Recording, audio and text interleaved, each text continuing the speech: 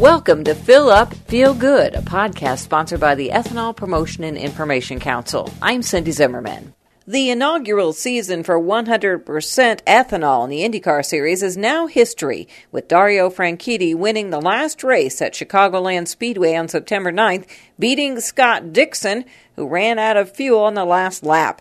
Number 17 Team Ethanol car driver Ryan Hunter-Reay finished 7th in that race, and he says the use of ethanol by the IRL proves its performance. It's a really neat story that they can make these Indy cars, 700 horsepower, 230 mile an hour cars, run on 100% ethanol. It's great, and the fact that we can use less fuel doing it.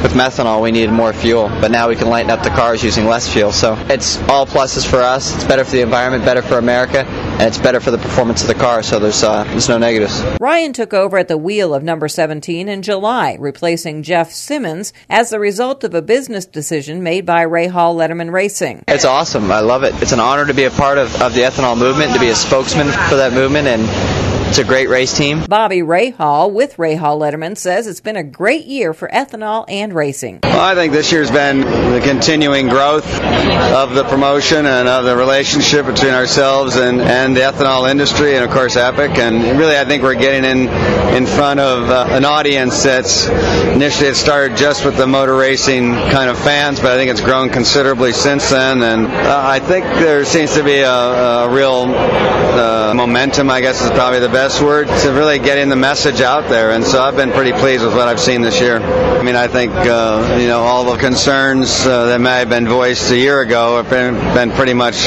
put to bed. I don't think there's been really any issues that we know of. In terms of the reliability and the performance, certainly has been as good, if not better. It's been a real success story. And Rahal expects next year to be even better for ethanol in both the Indy Racing League and other racing venues. Well, we've seen in the growth of ethanol into the American Le Mans Series with us and with Rahal Letterman Racing, and of course also as the official fuel of ALMS. I think you'll see a continuing growth there. And with Ryan driving the car this last several races, we've had a real jump in performance of the ethanol car.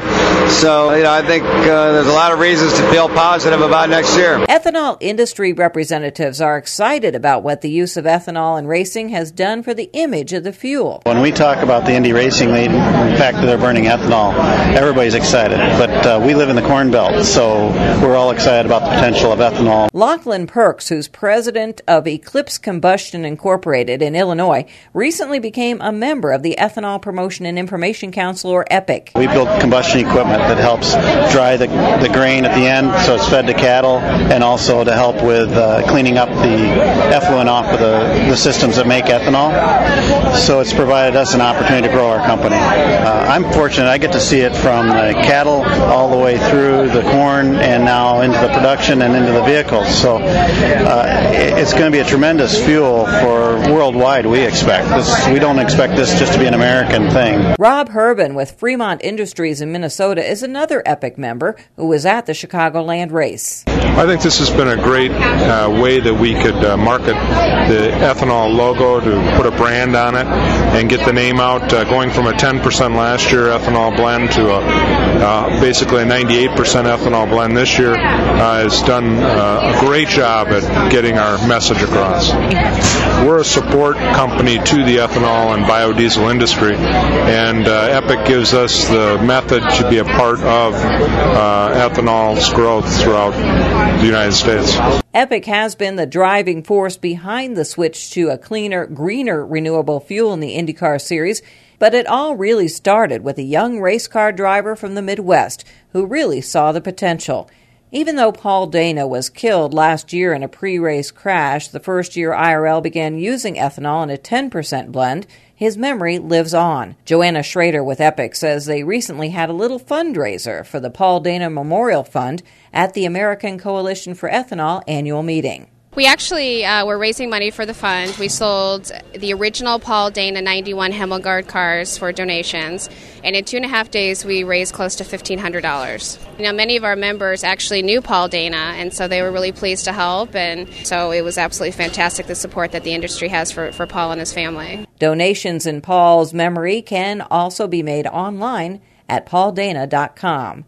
And more information about ethanol can be found at drivingethanol.org. That's your Fill Up, Feel Good podcast. I'm Cindy Zimmerman, reporting for the Ethanol Promotion and Information Council.